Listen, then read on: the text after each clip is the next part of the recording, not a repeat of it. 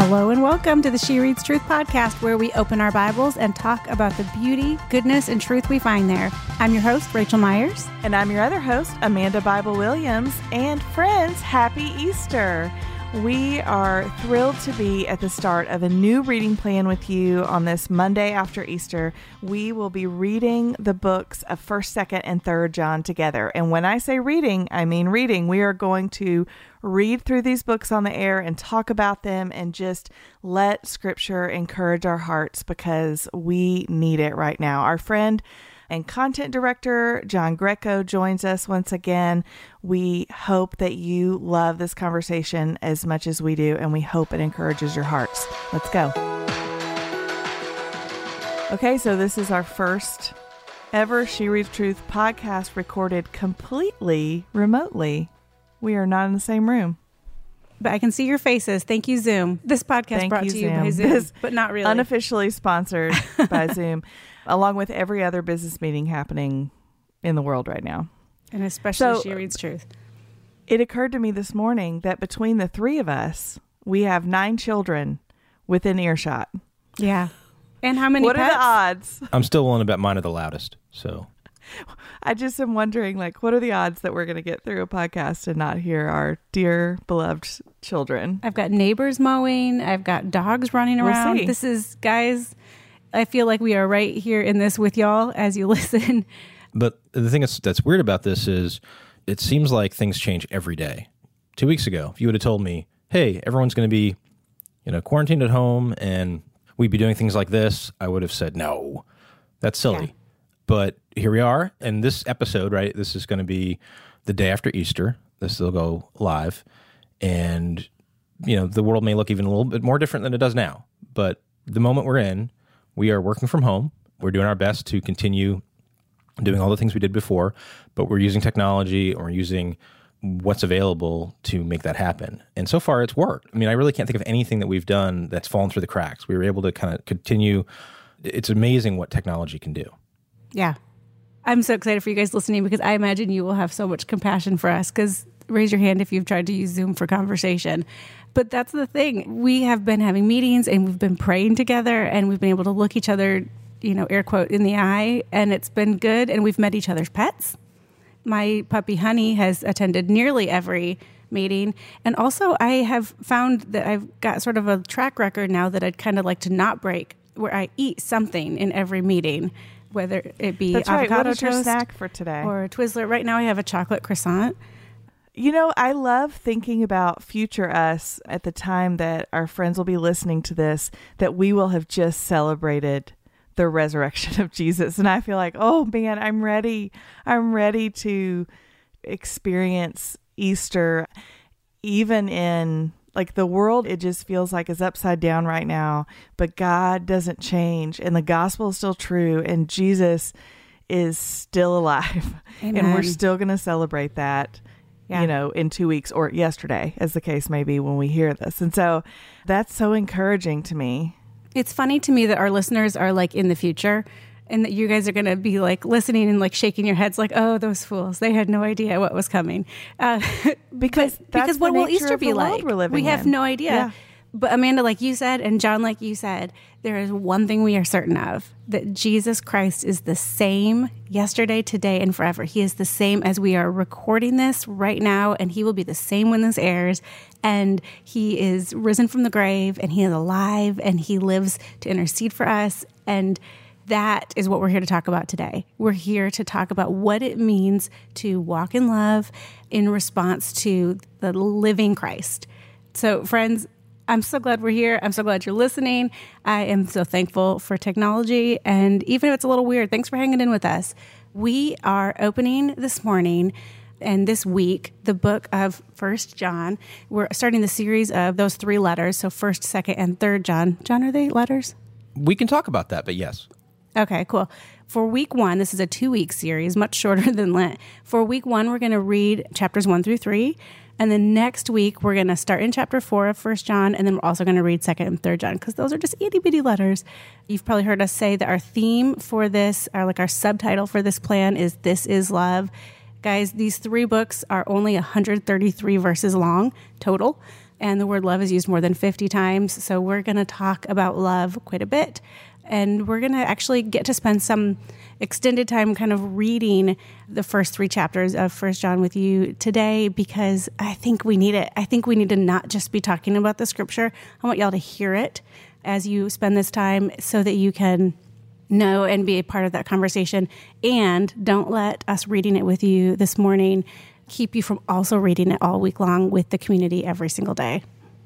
Yeah. And not just so you can hear it. I want to hear it today. Amen. We knew that we were going to be talking about 1 John today, but I need to hear it again. And so I think let's do that. So for day 1, so the day that this podcast releases is a Monday. So we're going to read 1 John chapter 1 aloud with you right now. And then we're just going to talk about it. We're just going to respond and ask questions and encourage one another and just delight in scripture. So let's do that. John, will you start us off, because your name is John? Yep. Hey guys, sure. As John reads, listen for some things that sound familiar to you from other places in scripture, and listen for strong verbs and sort of pay attention to maybe kind of thinking through why John included those, because there's a lot to pay attention to here, and we'll talk about it. But just as you listen to John read, kind of listen for those things. Yeah. And Amanda, you were saying reading it again, this is one of those, all 3 of these letters are letters that every time I read them, I find something new, right? There's always some little piece. So they are letters. Well, like I said, we'll get there. They are, but I think you caught him. All right. So let's just start reading it. So this is 1 John chapter 1.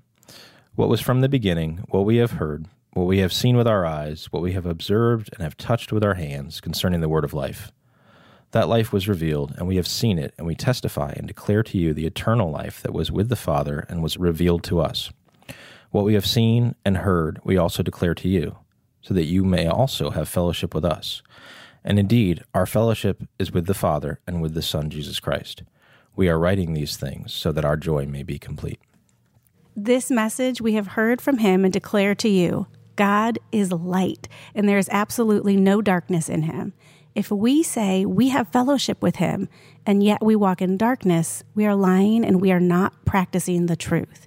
If we walk in the light as he himself is in the light, we have fellowship with one another, and the blood of Jesus, his Son, cleanses us from all sin. If we say we have no sin, we are deceiving ourselves, and the truth is not in us. If we confess our sins, he is faithful and righteous to forgive us our sins and to cleanse us from all unrighteousness. If we say we have not sinned, we make him a liar, and his word is not in us.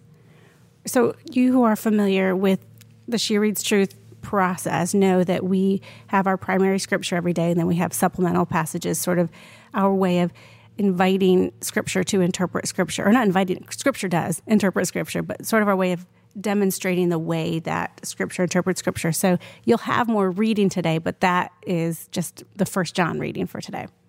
And as you begin to become more familiar with scripture and read scripture over time, what's a fun game that I like to play is that, like, what passages does this bring to mind? And then if one of those is indeed the supplemental passage that was chosen, you get a prize. Yeah. That's what I think. So if That's anyone, how I think this works. If anyone heard that and thought, wow, that sounds a lot like John chapter 1, verse 1, in the beginning was the word, then you get a prize, because today that is one of the supplemental passages, and also same author. Ding, ding, ding, ding, ding. I want to read that actually from John chapter 1, verses 1 through 5, just because of the way that John begins 1 John and talks about that God is light and there's no darkness in him. Listen to John chapter 1. In the beginning was the Word, and the Word was with God, and the Word was God. He was with God in the beginning. All things were created through him, and apart from him, not one thing was created that has been created.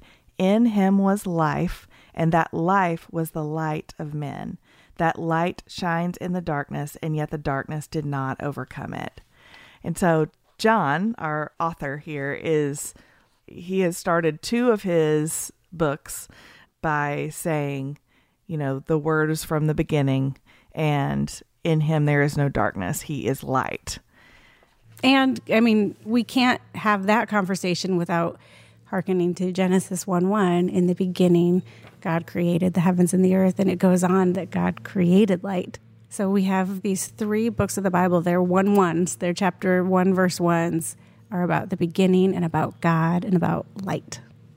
Or darkness in the case of Genesis 1:1, but we get there. We get to light. I just think it's so providential. I know that we can't know what our 2 weeks from now selves will be experiencing and how our world currently is so rapidly changing.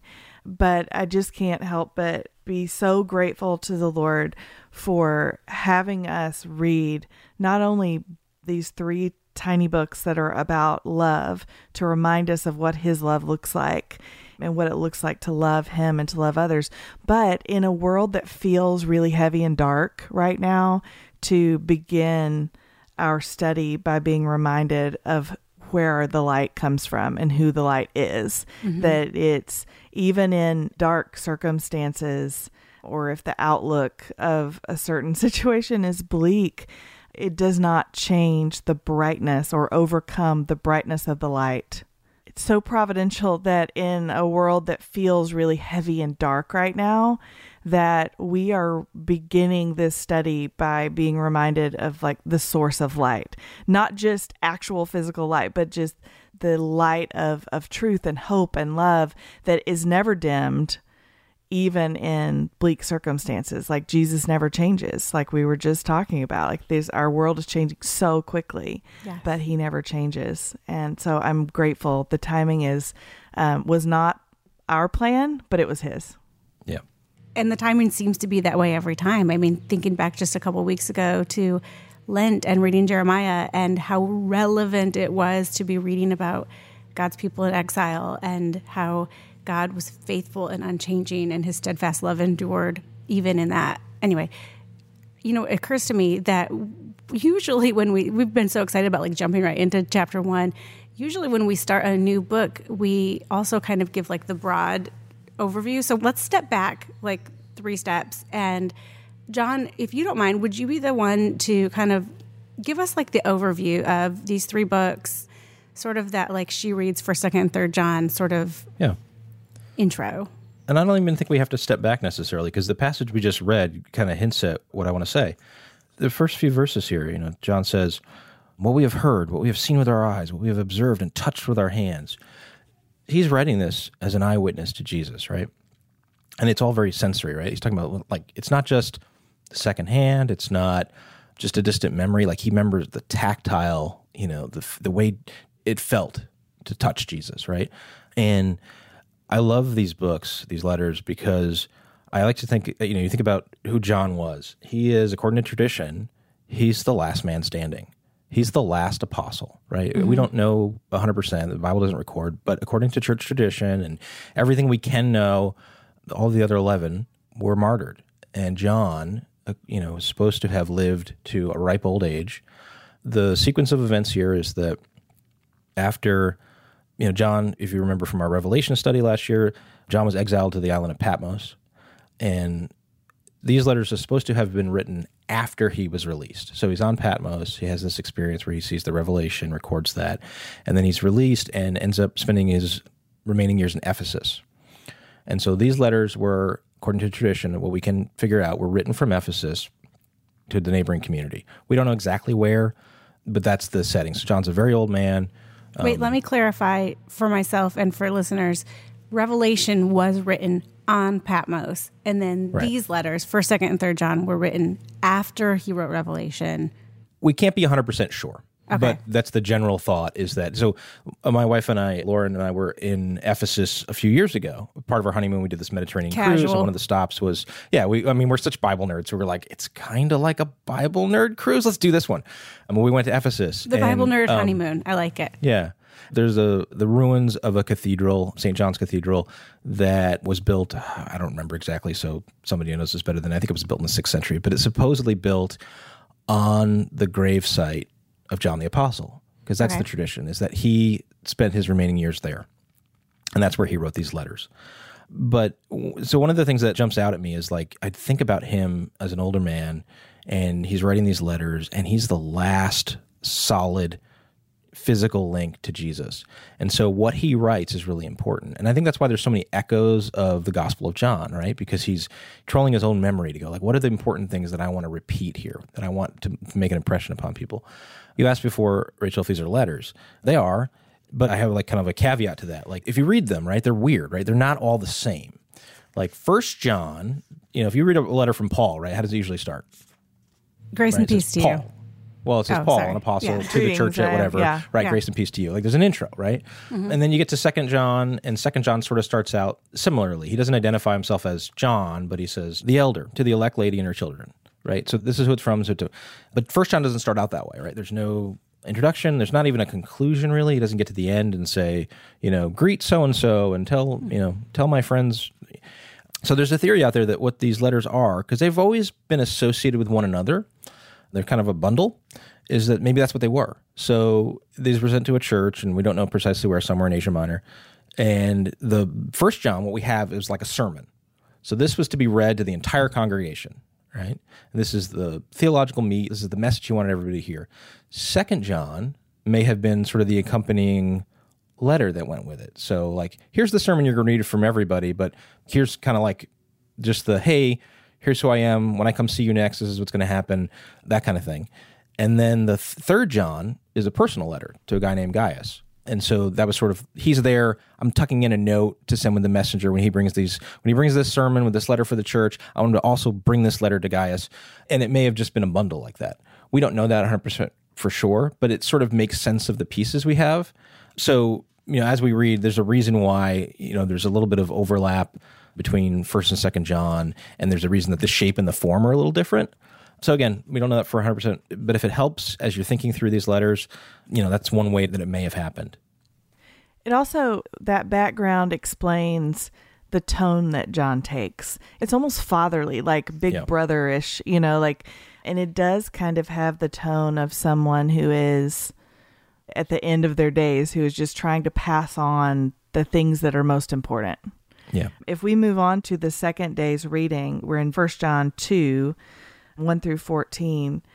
He says, "My little children, I'm writing you these things so that you may not sin. But if anyone does sin, we have an advocate with the Father, Jesus Christ, the righteous one. He himself is the atoning sacrifice for our sins, and not only for ours, but also for those of the whole world. This is how we know that we know him, if we keep his commands. The one who says, 'I have come to know him,' and yet doesn't keep his commands is a liar, and the truth is not in him. But whoever keeps his word, truly in him the love of God is made complete. This is how we know we are in him. The one who says he remains in him should walk just as he walked." There's just an earnestness about the tone of this letter.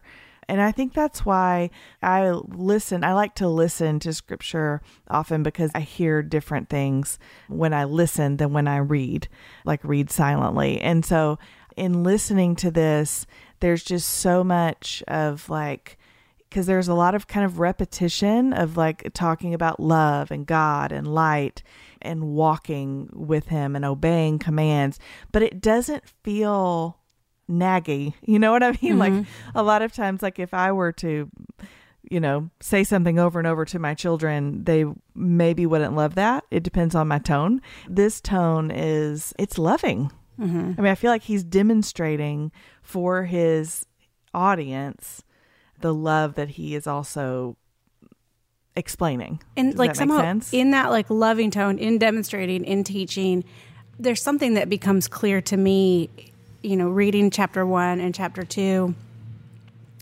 Recently I've been kind of looking back on the 10 Commandments and thinking about the law of God, the law that God gave in the Old Testament, both in the 10 Commandments and throughout the Old Testament. And, what we know is that Jesus came to fulfill the law on our behalf, to count to us as righteousness because he is righteous. And so we know those things, and then we have to naturally ask, okay, then, do we still have to obey the law if Christ fulfilled it, if he imparts his righteousness to us? And what I love in chapter 1 of 1 John and then chapter 2 of 1 John is that we kind of get the answer to that. And I know Paul answers that in a couple of different ways in his letters, but the answer here is really beautiful and clear to me too. So first of all, in chapter 1, verse 9, which is, I think, was maybe one of our assurances of pardon when we were in Lent. Chapter 1, verse 9 says, if we confess our sins, he is faithful and righteous to forgive us our sins and to cleanse us from all unrighteousness. Thanks be to God, first of all. Like, what a beautiful, right there, like, I want my kids to memorize that today, because it's this, like, assurance of pardon, right? But you take that and you go, is that license to sin? Because Christ will forgive us, and, you know, like, which it's not. And so I love that right after that in chapter 2, verse 3, he says, this is how we know that we know him, if we keep his commands. The one who says, I have come to know him, and yet doesn't keep his commands is a liar, and the truth is not in him. But whoever keeps his word, truly to him the love of God is made complete. This is how we know we are in him. The one who says he remains in him should walk just as he walked. Like, that is, to me, at least, like, that's the answer to the question of, if Christ fulfilled the law, then what is my role? Like, what is the role of the law in my life? What does it look like to follow Christ? Yeah. And it's to walk as he walked, because he is the new covenant, right? And so to walk as Jesus walked.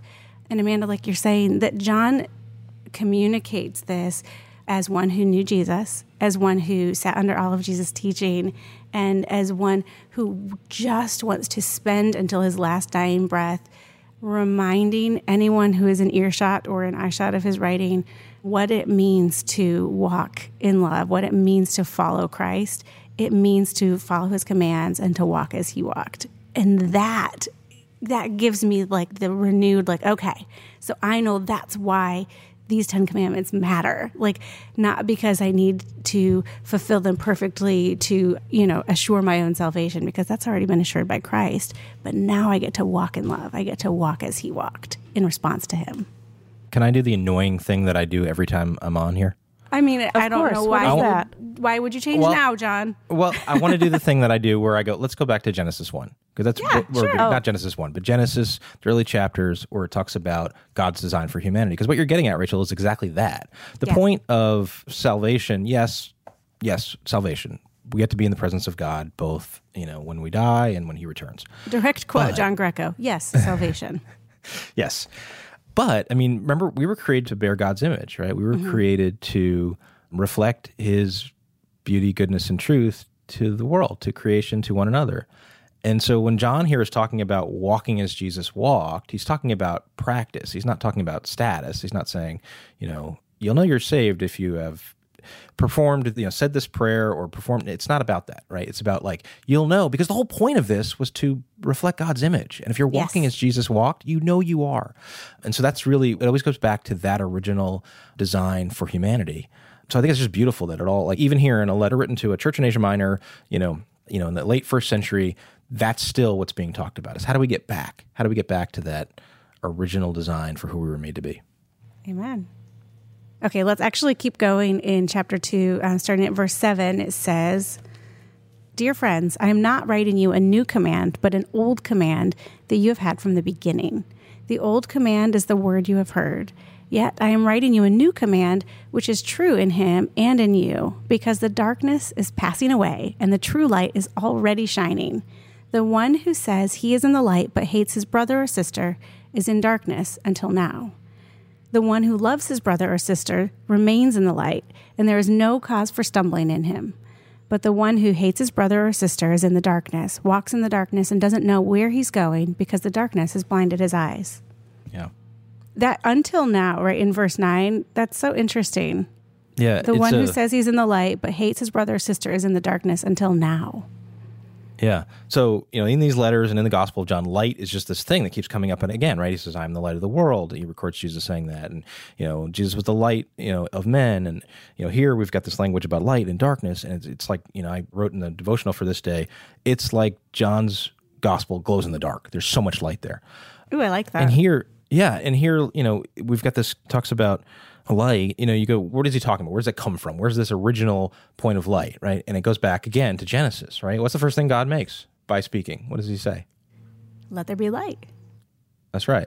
But that's not the first thing he makes, right? The first, Genesis starts out by saying, in the beginning, God created the heavens and the earth. Now the earth was formless and void, right? And then God said, let there be light. So what this is telling us is that creation, when it was originally made, was chaotic. It was without form. It was empty, right? It was not a place where life could thrive. But then God comes in and he brings order, right? And he fills what's empty. And that's kind of, we've done extras about this where we set the days of creation up and we show that on this day, he's bringing order to this realm. And on the corresponding day, he's filling that realm. So he, separates the sky above with the sea below. And then on the corresponding day, then he'll fill the sky with birds and the sea with fish, right? So there's this kind of pattern happening. And to clarify, when you say, but then God comes in, you're not saying, but then God began existing. God always existed. No. I'm just saying. Then God began to create. As far as the narrative goes, this is when God begins speaking. I'm just making sure you don't get emails, John. No. So the picture is the world is chaos, unable for life to thrive, and then God brings light. And that's the beginning of life. With each day, we're told what he made was good. And then when he gets through day 6, he says it was very good. Mm-hmm. But light was the start of all that. And so when sin came into the world, it's itself a form of chaos, right? It brings us out of order. It makes us empty. It's doing what that original creation prior to God bringing light did, right? It makes our lives chaotic. It makes the world chaotic. And we're all looking, going, we need God to bring order to this. We need God to bring his kingdom so that we can thrive. And so what John's talking about here is he's saying, well, that light that you're waiting for the new creation, that's Jesus. But it's not as simple as just, I'm going to bring the light and there will be no more darkness, because he loves people and people are trapped in darkness. So the light has come and the darkness does not overcome it, but there's still the darkness for a time, right? We're still living in this world of the already and the not yet. Light has come, but we want to rescue people from darkness. And so that's what he's saying here, right? He's saying, how do you know if you're in the light or in darkness? Which is such a common question. Yeah, you said it before. You said the one who says he is in the light but hates his brother or sister is in the darkness until now. Yeah. In other words, it's not that, if you think it's enough to sort of mentally assent to certain theological truths and I'm part of God's family. No, to know God will always result in a transformed heart. We're all in process. I'm not saying that, he says before, if you say you have no sin, you're a liar. So it's not that, but we are walking as Jesus walked. And that's how we know we're in the light. Otherwise, we're still in this battle between light and dark. And we need to do a self-check and go, where are we? Are we walking in the light? Those echoes of Genesis continue in these verses from chapter 2. So if we go to where we left off at verse 12, I'm writing to you, little children, since your sins have been forgiven on account of his name. I'm writing to you, fathers, because you have come to know the one who is from the beginning. I'm writing to you, young men, because you have conquered the evil one. I have written to you, children, because you have come to know the Father. I have written to you, fathers, because you have come to know the one who is from the beginning. I have written to you, young men, because you are strong. God's word remains in you, and you have conquered the evil one. So many echoes of from the beginning. Yep. I love that. And I think that if the annoying thing about our podcast is that we go back to Genesis often, I accept that. I'm in for this.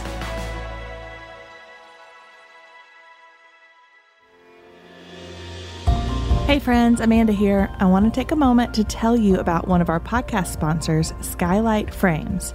Now, I know the calendar feels more like a suggestion lately than an actual reference point, but it's important to know that Mother's Day is coming up, and if you're wanting something for mom that's both useful and meaningful, a Skylight frame might be the perfect gift.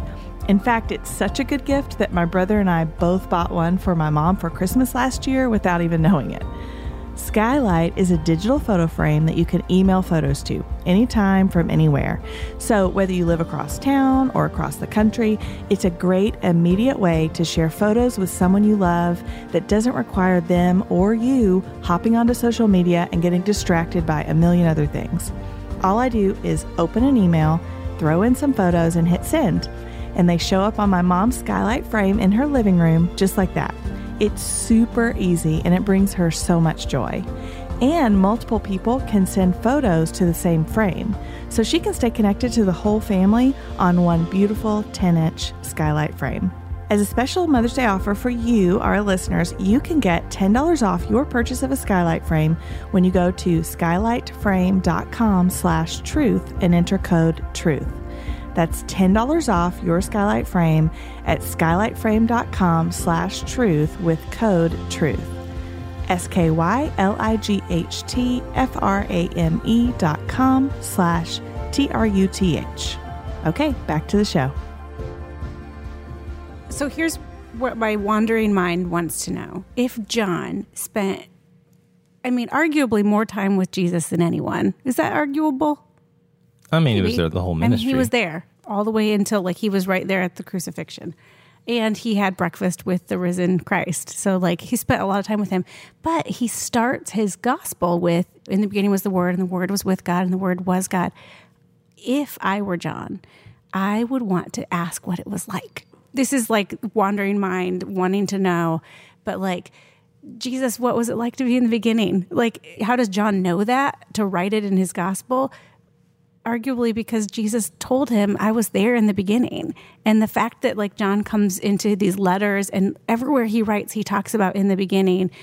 I don't know, to me, it just makes me, we won't know until glory. But then I definitely want to talk to John about it, or Jesus himself, honestly. But it's just fascinating to think that what conversations maybe weren't recorded that Jesus and John had about what it is to be the Son of God. I don't know. And it's John who says at the end of his gospel, there were many other things too. Yeah. If I were to have written them all down, let me find the quote. So it's John 21:25. And there are also many other things that Jesus did, which if every one of them were written down, I suppose not even the world itself could contain the books that would be written. Yeah. So there's a lot of knowledge of Jesus John has that we don't get to read. And also I love that image. It's such a powerful image to me that if you could fill the world up with books, it could not contain or articulate the fullness of the person of Jesus. That is so powerful. And when you were talking about John earlier, Rachel, I was thinking John has been loved by Jesus. Yeah. He's the disciple the one whom Jesus loved. Mm-hmm. And so I love that he is the one, because he has been so loved by Christ, that he is now writing these letters, which we, thousands of years later, have dubbed "This is Love," because he knows, because he's been the recipient of Christ's love, and now he is writing this letter to tell us what love is. Yeah. I also have to just find patient contentment and trusting that we're not missing out on something. When I say John had these conversations, and he's even saying in chapter 21 of his gospel, there's so much more to this. And it even makes me think of the account of the disciples on the road to Emmaus, where they're and then Jesus just, unfolded everything about the prophets and all the Old Testament. And you're just wait, but write that part down. I want to hear that. Why would you just say, and et cetera, yada, yada, yada. No. That's the part we would love for you to actually take a minute and write that down. I don't know. That's something that initially kind of doesn't sit well with me. Hey, wait a minute. But also I rest in trust that the canon is the canon, and that we know everything we are intended to know. Not we know everything that we're intended to know, but we're given everything we're intended to be given for now, the already but the not yet. This is one of my favorite things about these letters too, is that there's so many connections with John's gospel. So you ask, how did John put together, that Jesus was, with the Father in the beginning? Well, it's also John that records Jesus telling the Pharisees, before Abraham was, I am. Yeah. Right, which they picked up rocks to stone him, because that's I am there is a statement of divinity. He's pointing to what God told Moses at the burning bush. And not only that, but we've got and I'll read this from the ESV. This is in John chapter 17, part of the high priestly prayer.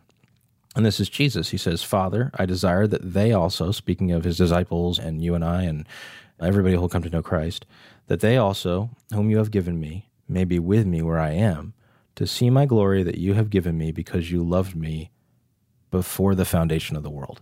Right? So there's these little clues in John's gospel and what John recorded there of what Jesus said that kind of he can put the pieces together and know Jesus is making this claim that, he is eternal, he is God, he was there. But it's powerful to see how the Gospel of John, I think, is the best resource to understanding the letters of John, because there's so many. We actually did an extra in the books.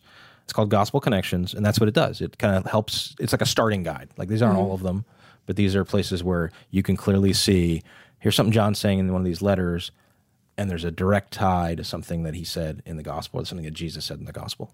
And there's this like impulse to feel left out to me, like that John knew all these things. He knew Jesus, but then he writes to us, like in chapter 2 of 1 John, he says, this is how we know that we know him, if we keep his commands. And then again in verse 5, he says, this is how we know we are in him. He's inclusive. Like, he includes everyone who's listening, everyone who's reading right now.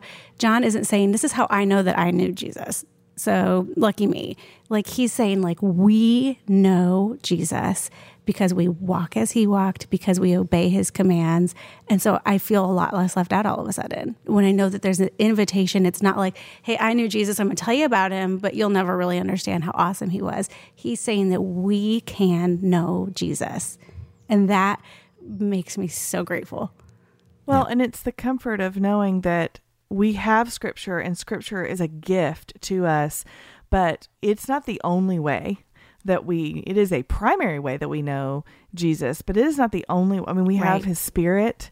We have, we've been talking about creation. We have creation that declares the glory of God. And so there are ways in which we know Jesus that we also can't articulate. Were we to fill volumes and volumes of books, there's something about Jesus that can't be written down. Okay, let's keep reading, because I think we might be able to make it through all of this week's reading of 1 John. John, do you want to read a warning about the world? Sure. This is 1 John 2:15. Do not love the world or the things in the world. If anyone loves the world, the love of the Father is not in him. For everything in the world, the lust of the flesh, the lust of the eyes, and the pride in one's possessions, is not from the Father, but is from the world. And the world with its lust is passing away, but the one who does the will of God remains forever. Children, it is the last hour, and as you have heard that Antichrist is coming, even now many Antichrists have come. By this we know that it is the last hour. They went out from us, but they did not belong to us. For if they had belonged to us, they would have remained with us. However, they went out, so that it might be made clear that none of them belongs to us. But you have an anointing from the Holy One, and all of you know the truth. I have not written to you because you don't know the truth, but because you do know it, and because no lie comes from the truth. Who is the liar, if not the one who denies that Jesus is the Christ? This one is the Antichrist, the one who denies the Father and the Son. No one who denies the Son has the Father. He who confesses the Son has the Father as well. And then we go right back to that language of the beginning. In verse 24, with a new heading, remaining with God, it says, what you have heard from the beginning is to remain in you. If what you have heard from the beginning remains in you, then you will remain in the Son and in the Father. And this is the promise that he himself made to us, eternal life. That's the promise. Okay, verse 26. I have written these things to you concerning those who are trying to deceive you. As for you, the anointing you received from him remains in you, and you don't need anyone to teach you. Instead, his anointing teaches you about all things and is true and is not a lie. Just as it has taught you, remain in him. Okay, so I'm just going to be honest here and say that I'm not sure what to do with a good chunk of this that we just read. Not that we're going to unpack that all, because we only have an hour and not, a week. Right. But the things that I gravitate toward, we live in a time, and perhaps this has been true always, that there's always someone saying like, the end is near, the end is near. And I think if you zoomed all the way out, the end is near. But when we look at what John is actually saying here, it's less like, hey, I know, like, here's the date that the world's going to end and we're all going to go to glory. But it's more, here's how you stay close to the one. Mm-hmm. And like, here's how you know lies from the truth. When you remain in God and you remain in, for us now, we have the gift of his word. We remain in his word and we keep his commands. It is not to just check off a list of the things that we do for eternal life. It is because this is for us. Like when you were talking earlier about God's law, Rachel, God's commands are good. God's commands are a way that he loves us. And so I'm not sure I'm rambling, but at the same time, I get like big question marks over my head when I'm reading this passage, but I also get fired up because I can, even though I don't fully understand what's being said, I can grasp what John is doing, which is just trying to tether us to the truth. Mm-hmm. Which, we're about to start 2 weeks from now a reading plan and a podcast series called The Promises of God. And so we'll talk about this a lot more in 2 weeks. But verse 25, I said earlier there was a verse I wanted my kids to memorize today, but maybe this is going to win because it just says, and this is the promise that he himself made to us, eternal life. That's the promise that we have. So when we're doing our podcast recording on a Zoom call, which we never would have anticipated, and when the world feels upside down and we're reminding each other that Jesus is the same yesterday, today, and forever, and his promise to us is eternal life. When we don't feel like we can grab onto anything, and Amanda, even when you're saying when is the end? We don't know.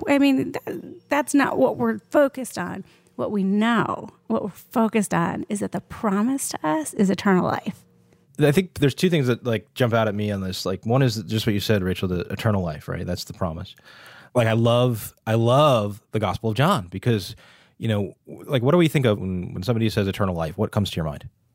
John 3:16. Okay, John 3:16, right? Heaven. For God so loved the world. Heaven, okay. Jesus. I love John's Gospel because he gives us a definition. Oh, okay. Right. John 17:3 says, this is eternal life, that they may know you, the only true God, and the one you have sent, Jesus Christ. And that's Jesus speaking. He does this weird thing where he refers to himself in the third person. But sure. The point is that, that's what eternal life is. It's not heaven when you die. It's none of that. It is. But really the point is it's getting to know God and Jesus Christ, which means it starts right now, right? You and I, still alive, this side of glory, are experiencing eternal life. It's not something that is strictly future. I think that's a good word. Yeah. And thank you, John, for giving us that nice, clean definition. Mm-hmm. And we find in reading these 3 small books that love is also knowing Jesus. Mm-hmm. It's how do we love? Well, we know him and we walk with him. Mm-hmm. That's love. He is love. So if we remain in him and walk with him, that's what we've said in this upside down world that we're living in, that we've had to, in a lot of ways, reimagine what it means to love our neighbor and what it means to love our families. And love just looks different tangibly, kind of the practical application of love looks different right now in our world than it did a month ago. But it still looks like Jesus. Love always looks like Jesus because God is love. That's right. Amen. I'm just going to keep saying amen as you guys talk. Amen. Because the other thing that as I read this, Amanda, you kind of, I don't know if you were just being polite, but you mentioned there's some stuff here that's just hard to get your head around, right? And he talks about the Antichrist, right? That'd be one of the parts. Children, it is the last hour, and as you have heard that Antichrist is coming, even now many Antichrists have come. Many Antichrists have come. Yeah, so it's the last hour. So when we think, in terms of the biblical idea of time and how it works, every moment from the death and resurrection of the Son of God until the return, they're the last days, right? This is it, right? That was the pivotal event in history. Everything else is just it's the sandwiched in between the return of Jesus and the beginning of the new age, the kingdom come and consummated. Yeah, that's helpful. It's not these last 5 days. So he's not saying, he's not saying nobody that are right. The last. You'll hear that from, people who don't study New Testament theology, but they'll say, well, it's clear in the Bible, all these people thought Jesus was going to return next week and he didn't, so they were wrong. But that's not really what's being said here. And part of this age is that there will be antichrists. And all that means is a scary word, but all it means is just means someone who opposes Jesus, someone who opposes the truth of the gospel. So we've talked about this a lot when we've done Paul's letters and things, but when you read a letter in the New Testament, you are reading one side of a conversation.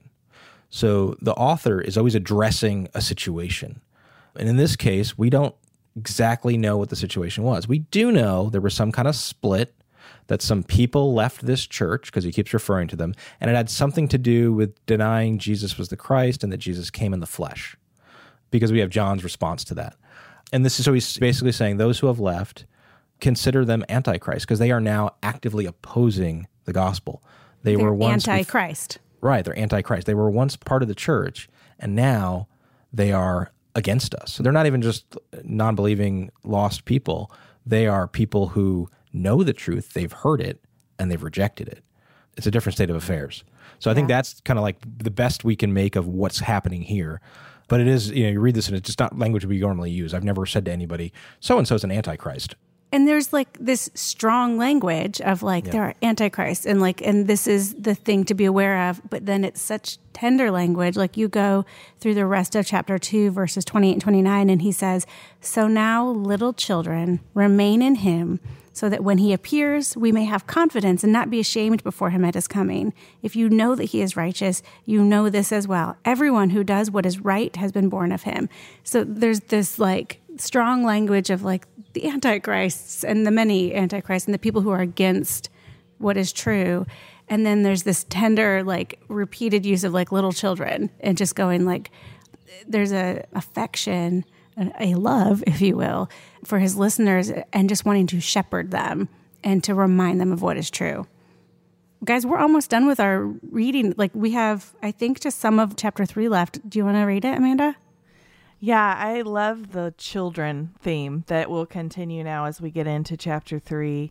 And like what you just said, there's kind of a shepherding voice. It's not just admonishing and caring, it's also protective. Mm-hmm. And that's what I hear kind of in this passage. So this is 1 John chapter 3. See what great love the Father has given us, that we should be called God's children, and we are.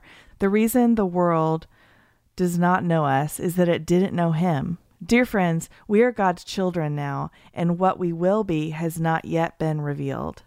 We know that when he appears, we will be like him, because we will see him as he is. And everyone who has this hope in him purifies himself just as he is pure. Everyone who commits sin practices lawlessness, and sin is lawlessness.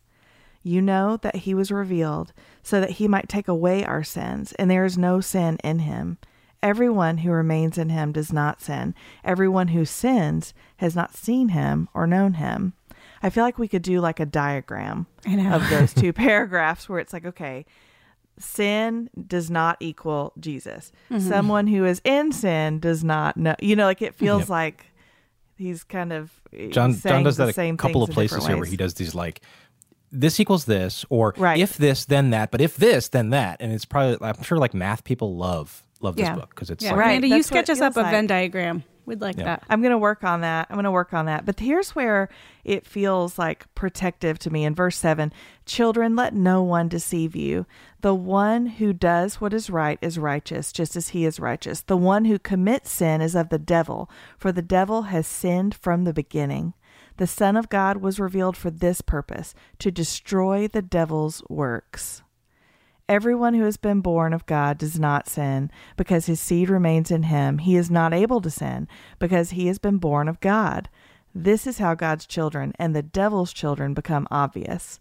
Whoever does not do what is right is not of God, especially the one who does not love his brother or sister.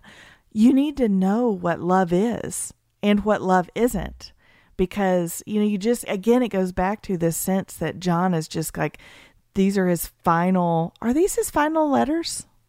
Yeah. I mean, we don't know exactly, but if it's correct that he was exiled in Patmos and then was released and then wrote these letters afterwards, then yes, this would be the last. Yeah. And my temptation as a parent is to like read these verses to my kids and be like, this is what you need to know. Love your brother, love your sister. But that's not what John is saying. He's saying like, love each other. Like, Amanda, you're my sister. John, you're my brother. Like, this is not something for me to pick up and make sure my kids read. This is something that I need to make sure that I'm reading. And it's also to know how to discern love. Yeah. Like, what is loving? Well, does it look like God? Does it look like Jesus? Is it, I feel like there's so much, like, don't let anyone deceive you. Yeah. It reminds me of Galatians, where Paul is like, don't let anyone preach a false gospel. Don't let anyone add to Jesus. Like, Jesus plus something is not the gospel. It's just Jesus plus nothing, right? Yeah. And that's why I feel like he's trying, you could just hear this, like, I'm just going to do my best to show you what the pure love of Christ is. But I think, well, like John does this thing where he keeps returning to the same themes, and you can see sort of an echo here, right? Instead of, before he talked about like, know whether you're in the light or in the darkness, and now he's saying, know whether you're a child of God or a child of the devil, right? It's just different ways of thinking about, and it always goes back to, are you living a life of love? Are you walking as Jesus walked? Yeah. And then we go to the other thing is like life and death. So as we finish chapter 3, which is the end of our reading for this week, he's going to talk about love in action, which, guys, if you have your study books with you, page 37, you're going to see 4 really strong gospel connections that we've marked on this page. So be sure and spend some time on this on Friday. But I'm going to read verse 11. It says, "For this is the message you have heard from the beginning," that language that we keep hearing. "We should love one another. Unlike Cain, who was of the evil one and murdered his brother. And why did he murder him? Because his deeds were evil and his brothers were righteous. Do not be surprised, brothers and sisters, if the world hates you. We know that we have passed from death to life because we love our brothers and sisters. The one who does not love remains in death. Everyone who hates his brother or sister is a murderer, and you know that no murderer has eternal life residing in him. This is how we have come to know love. He laid down his life for us. We should also lay down our lives for our brothers and sisters. If anyone has the world's goods and sees a fellow believer in need but withholds compassion from him, how does God's love reside in him? Little children, let us not love in word or speech, but in action and in truth. This is how we will know that we belong to the truth and will reassure our hearts before him whenever our hearts condemn us, for God is greater than our hearts, and he knows all things." And then the very end of this chapter, it says, "Dear friends, if our hearts don't condemn us, we have confidence before God and receive whatever we ask from him because we keep his commands and do what is pleasing in his sight. Now this is his command, that we believe in the name of his Son, Jesus Christ, and love one another as he commanded us. The one who keeps his commands remains in him and he in him. And the way we know that he remains in us is from the Spirit he has given us." This is the word of the Lord. Thanks be to God. Thanks be to God.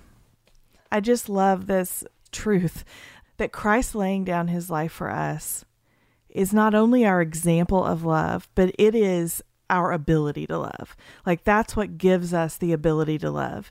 So if I can love you, Rachel, and I can love you, John, as my sister and brother in Christ because of Christ's ultimate act of love. And that ultimate act of love, verse 17 just gets me. It was relevant in the moment it was written, and it is so relevant right now as we are all sort of, caught on our heels and just trying to know how to live from day to day and how to love our neighbors from our own homes. We talked about how relevant it is to be studying love in a time where we are all in our homes and quarantined. But verse 17 said, "If anyone has the world's goods and sees a fellow believer in need but withholds compassion from him, how does God's love reside in him?" And God's word convicts me today. That is how I can love right now from these 4 walls. I mean, this whole section that you just read, Rachel, in the CSB Bible is labeled love in action. And I think you probably said that before you started reading, but it's Christ's love, God's love in action for us is Christ on the cross, and our love in action for others. Love is not passive. Love, as DC Talk once said, is a verb. Yeah. But that's nice. the thing. You know that your podcast episode's going well if you come back around to DC Talk. DC Talk. And that's the thing, when I say verse 17 convicts me, guys, when we read Scripture exists to rebuke us, to correct us, to train us in righteousness. And so that's good. If we are walking with him and we want to be conformed to Christ, then it is a sign of a heart that is tender to the Lord and to his word to not read a verse like that and be like, check. It is to read a verse like that and go, okay, Lord, I see that you are using your living and active word right now to show me what love and action should mean today in a way that maybe I haven't done yet today. And so it's good, and it is a sign of a life that is tender to Christ and wants to walk with him, to read 3 whole chapters of Scripture and to find conviction, and not find it, but to be convicted and to be corrected and trained. Yeah. When we read scripture, scripture reads us. Mm-hmm. Yeah. You know, like it's such a gift that this is not just a book. Mm-hmm. Yeah. Yeah.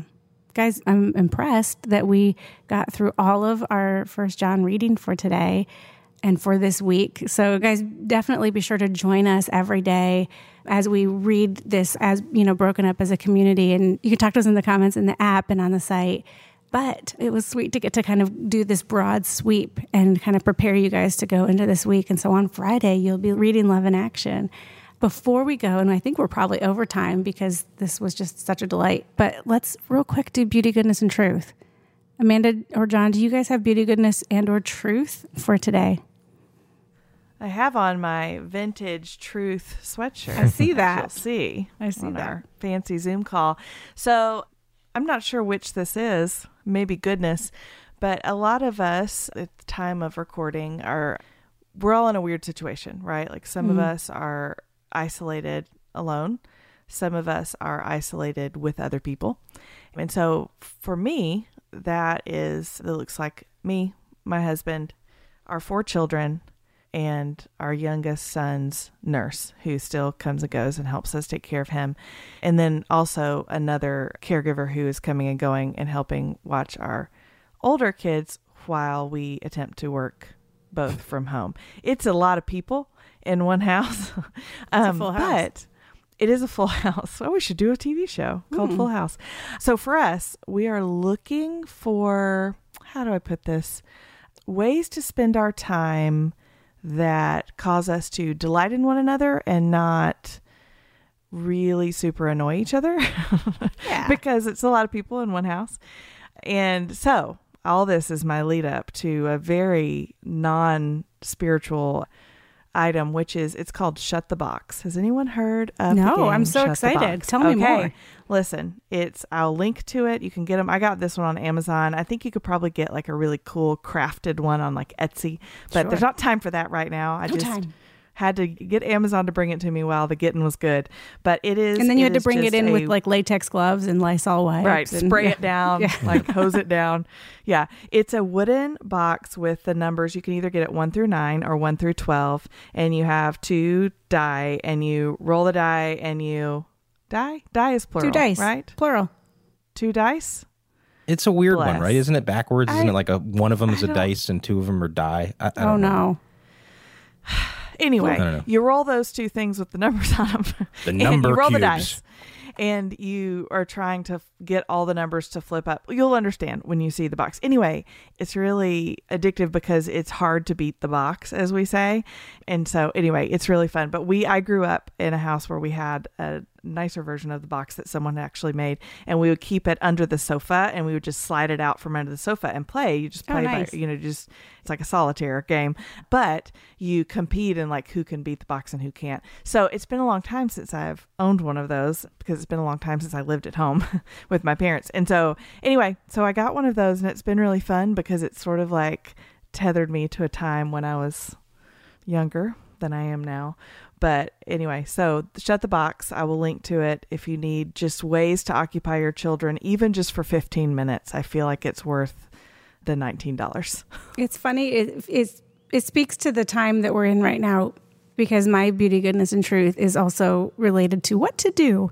But guys, if you know me, you know that this is not my first time to probably gush about puzzles because I am a puzzler from way back. But this is my time to shine. I still feel like this is beauty and goodness at the very least. Maybe She Reads Truth should make a puzzle. She Reads Truth. It's Rachel's puzzle Super Bowl. But yeah, it is my puzzle Super Bowl. But I'm going to link in the show notes. So shereadstruth.com/podcast. That's where you can find all the show notes. So I have really curated and tested carefully and lovingly sort of my top 5 puzzles of all time. And so I'm going to link those for you guys too, because they are beautiful and they're good. And I really do. Amanda and John, can we make a She Reads Truth puzzle? I'm serious. I think that'd be awesome. I feel like we should. Okay. I'm going to work on that immediately after we hang up. But for now, I'm going to give you guys my curated Rachel's top 5 puzzles that you're going to love. John, what do you got? All right. So, they're all going to be coronavirus related. So, we've been home for a few weeks and I have just it turns out like I really like or I shouldn't say we as a family, like figuring out how to do things the old-fashioned way. One of the things that Lauren decided she was going to learn how to do was make bread. And I didn't realize what went into making like sandwich bread. It's really intense. There's so many steps, there's so many special ingredients, but she did it. She learned, a while ago, and now once a week she'll spend part of Saturday making a loaf of bread. And the expression, this is the greatest thing since sliced bread. You've heard that expression. It's true. The slicing is the hardest part. It's like, I got to get it right, but it is amazing. It's better than any bread you can buy at the store. It's probably better for you. It's delicious. And it's like, we didn't even know this was an option. We're going to need this recipe. Yeah, I will get it. But, and even like, we decided, let's make a garden, like a real garden that if we actually had to eat the food, we could. And so like I've been learning like about how to make a raised garden bed and the soil mixture should be, and how do I treat the wood without chemicals, and like figuring out like, there are ways to do this. People have been doing this. We've been so used to kind of ordering it on Amazon or just kind of getting it at the store, and now like we're going like, there's a lot of cool things that actually I'd like to do. Like I may. This time next year, I may be raising bees. I don't know. But there's so many things exciting that like are very old school that I'm finding myself more and more excited to just figure out or watch a YouTube video or whatever and learn how to do and have it be something we made, So that's been our beauty, goodness, truth over here. Well, ladies and gentlemen, that is the beauty, goodness, and truth portion of it's mostly here's what to do in quarantine. Here's what I want to meet you halfway somewhere and get a loaf of that bread. And then I want next week for my beauty, goodness, and truth to be your wife's Lauren's bread. Homemade bread. There you go. Yes. I like That's that. my plan. Okay, guys.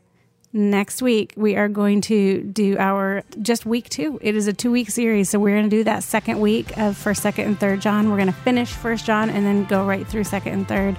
And we're looking forward to that. Y'all, we are praying for our community. We are praying for you guys and for the world and for each other. These are uncertain times, but be certain of this. Jesus Christ is the same yesterday, today, and forever. We will be back with you next week. And Amanda, until then, what do we say? Keep opening your Bibles.